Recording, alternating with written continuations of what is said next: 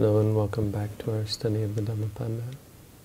Today we look at verse 172, which reads, Yo cha pube pamachitva pachaso na pamachati so mang lokang pabhaseti abhom tova chandima,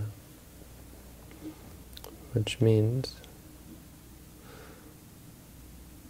he who was, whoever was heedless before, negligent before, but afterwards is no longer heedless, no longer negligent. Such a person, so mang lokang pabhaseti, such a person lights up this world, like the moon when it comes out from behind a cloud.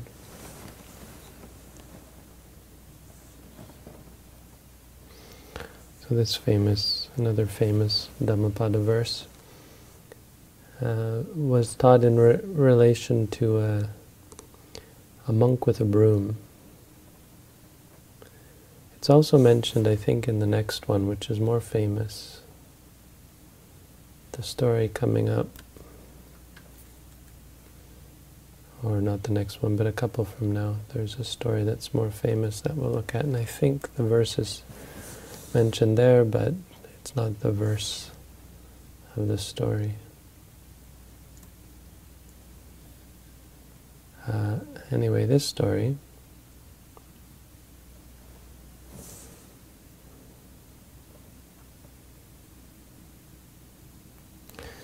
is about a monk with a broom. And so the story goes that there was one monk called Samunjani who was always sweeping. He would sweep in the morning, he would go for alms, and when he came back he would sweep the monastery. There are these sorts of monks, I've seen these sorts of monks in various monasteries that I've lived in or visited. Monks and nuns who sweep a lot, or who work a lot, who do this or that work and are always busy.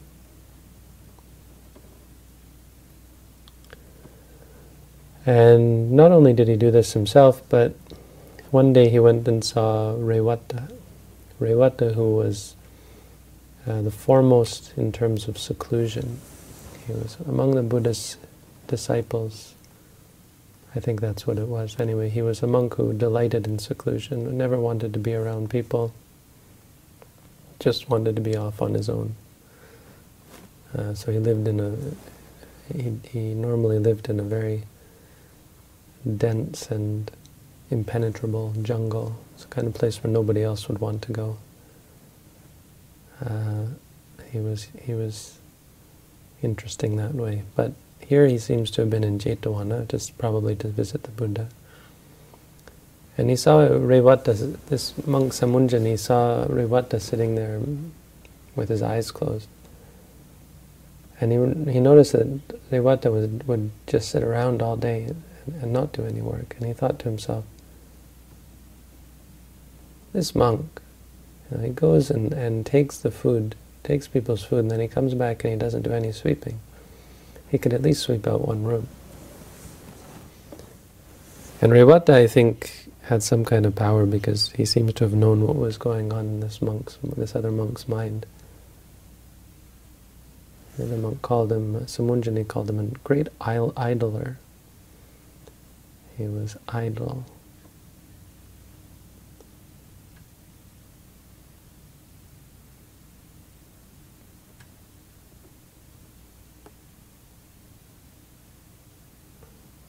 And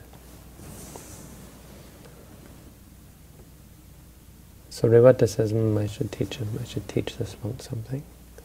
And so he called the monk over and he explained to him, he said, look, of course you should be sweeping, you should sweep first thing in the morning, and go for alms, and then come back and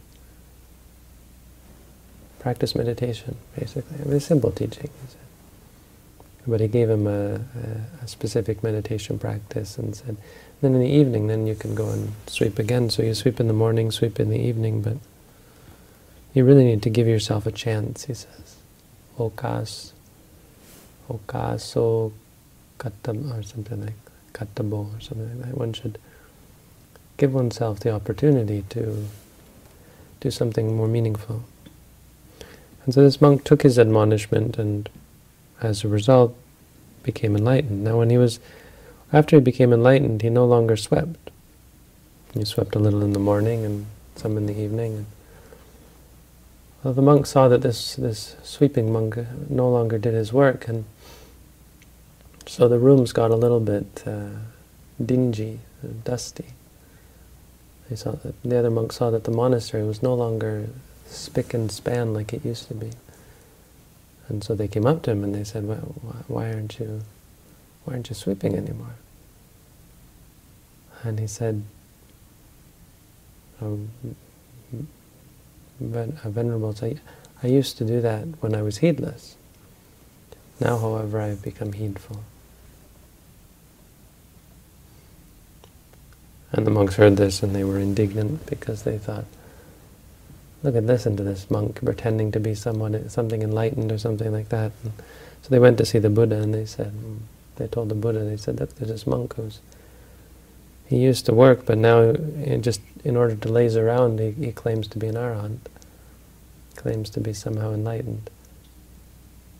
And the Buddha said, no, it's true. My son, he calls him my son. My son used to be heedful when he was heedless, or used to be heedless. When he was heedless, he spent all his time sweeping. But now he spends his time in the bliss of enlightenment, and therefore sweeps no more. And then he said, Yo pube pamajitva, and so on. He was heedless before. Heedless no more. Illumines this world as does the moon freed from a cloud.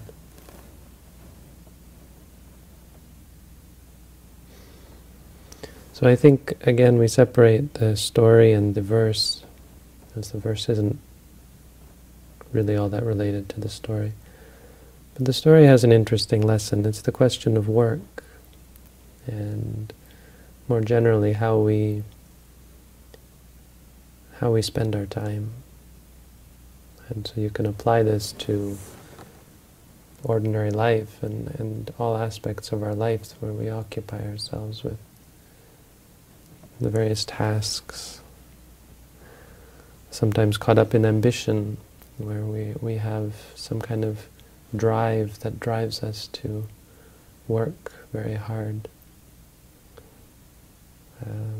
Sometimes it's a drive for money or power or status or respect.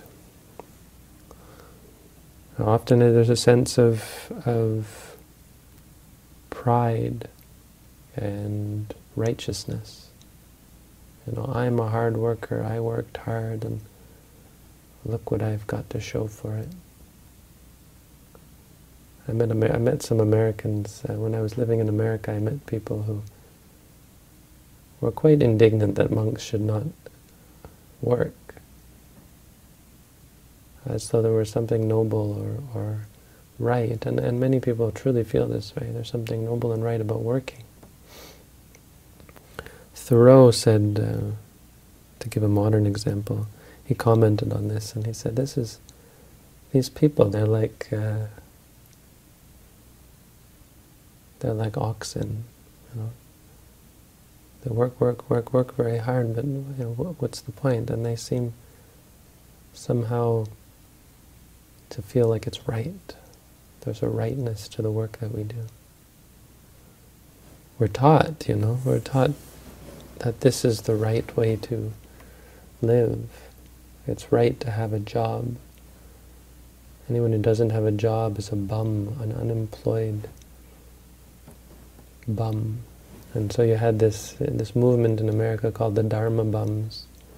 And I'm assuming it was somehow related to this, sort of as a counterculture of people who realized, well, you don't really need to work, There's no imperative to be a hard-working individual in the world. I imagine they were probably a little bit lazy, the sense I sort of get from it. I mean, in fact, I think work is quite valuable. It's just a question of what is the right work. And Rewata makes clear in this story that it's not that one should never work in terms of physical labor or cleanliness or so on. It's that shouldn't be one's ultimate concern.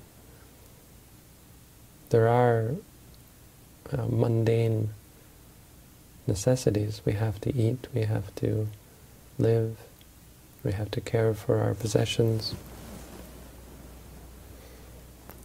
But the point is to not let them own us, right? To not let our work consume us, to not let our possessions control us. And we can see as we're mindful to what extent this is the case, and we naturally incline towards simplifying our life as we see the complexity and the busyness, the overall lack of opportunity, as Rewata says, opportunity to perform the more meaningful work. I think it's a reminder to us. So the story is an important reminder that busyness is not in and of itself valuable.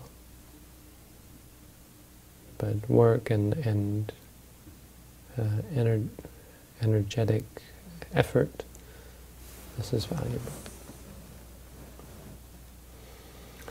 Now, as for the story, as for the verse, this verse is quite famous. I think it's both inspiring and instructive. I mean, it's a clear reminder of what is important. This word appamada that we talk about so often. You don't hear about so much in English, I think, but the Pali word appamada, it's hard to translate because pamada really means intoxication of some sort, but it's not intoxication with alcohol. It's emotional intoxication or mental intoxication, mental drunkenness. When you're drunk on greed or anger or delusion, or all three. Pamada is not being mindful. The Buddha said again and again that it's mindfulness. When you're mindful, that's what it means to be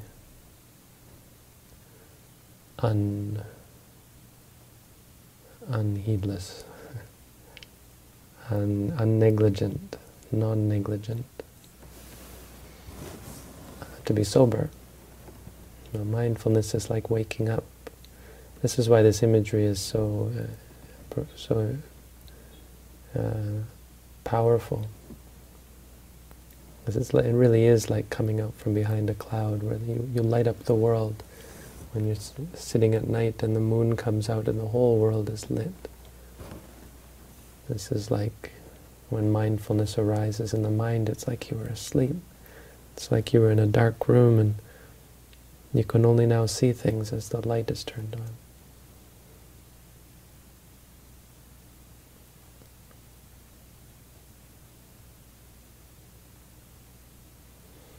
It speaks of the condition of being in the wrong in the past, that we shouldn't be too discouraged. My teacher would often recite this verse to people who were discouraged about their past, bad things they had done, feeling guilty about them, feeling perhaps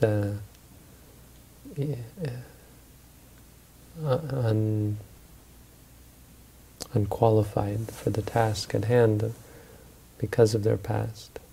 And he would say, oh, that's all in the past. Who you were in the past is not important. You're now doing the right thing. And then he would recite this verse. We shouldn't dwell in the past. We should acknowledge that we're all coming out of darkness. We're all coming out of delusion. And be clear of what takes us out of delusion. And more important, be inspired by how profound and wonderful is the change that comes when one is mindful, how it lights up your mind. It lights up the earth, how it is. It relates to the story in the way that it is the most important work, the most valuable work. The Buddha doesn't just say that this person brings light to themselves. He says this person lights up the world. And so in a way it's an implication that they do the most important work because they bring light to the world.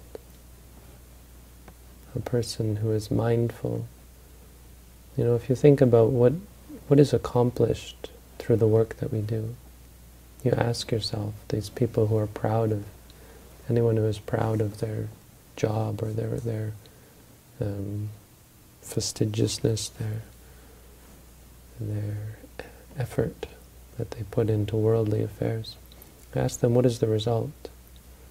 If I make things, or if I just crunch numbers, or if I sell things, or so on. Ask yourself, what are you accomplishing with your work? Even for yourself, you're only gaining money, but if you ask, what are you doing for other people? What are you doing for the world? I mean, it's quite useful for those people living in the world to ask, what is it that I'm doing? What is it? What effect does my job have on the world? Does my work have on the world? I think that really frames things in a more favorable light for a Buddhist monk or a Buddhist meditator. Because the effect of our work, the work that we do as meditators, by cultivating mindfulness, it brings about the best result. You know, it reduces at the very least the amount of greed, anger, and delusion, the amount of defilements in the world. But moreover, it provides a source and a resource for this spread of mindfulness, of enlightenment, of peace, you know, of purity, of an absence of all those things that are causing the problems. It's like this illness, this virus that spreads. The human race is like an organism that is crippled by a debilitating illness. It's living and getting by, and there's a lot of good that happens in the world, but you can always see that it's sick. The human race is sick. It is ill. And so we're spreading the cure, the antivirus, through the practice of meditation, of curing the human race. Now, whether it will ever be cured, I mean, I think it ebbs and flows, but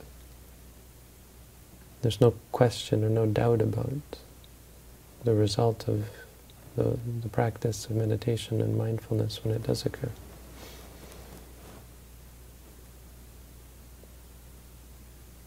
So, it speaks of the result of mindfulness. When a person is mindful, when a person is no longer caught up in heedlessness, caught up in indulgence, and suddenly the world, it's like everything is set right. Suddenly you're here, you're present, you're aware, you're awake. Your mind is clear. Just like the moon when it comes out from behind the cloud. It's just good imagery. It's a good verse. So that's the Dhammapada for this week. Thank you all for tuning in. Have a good night.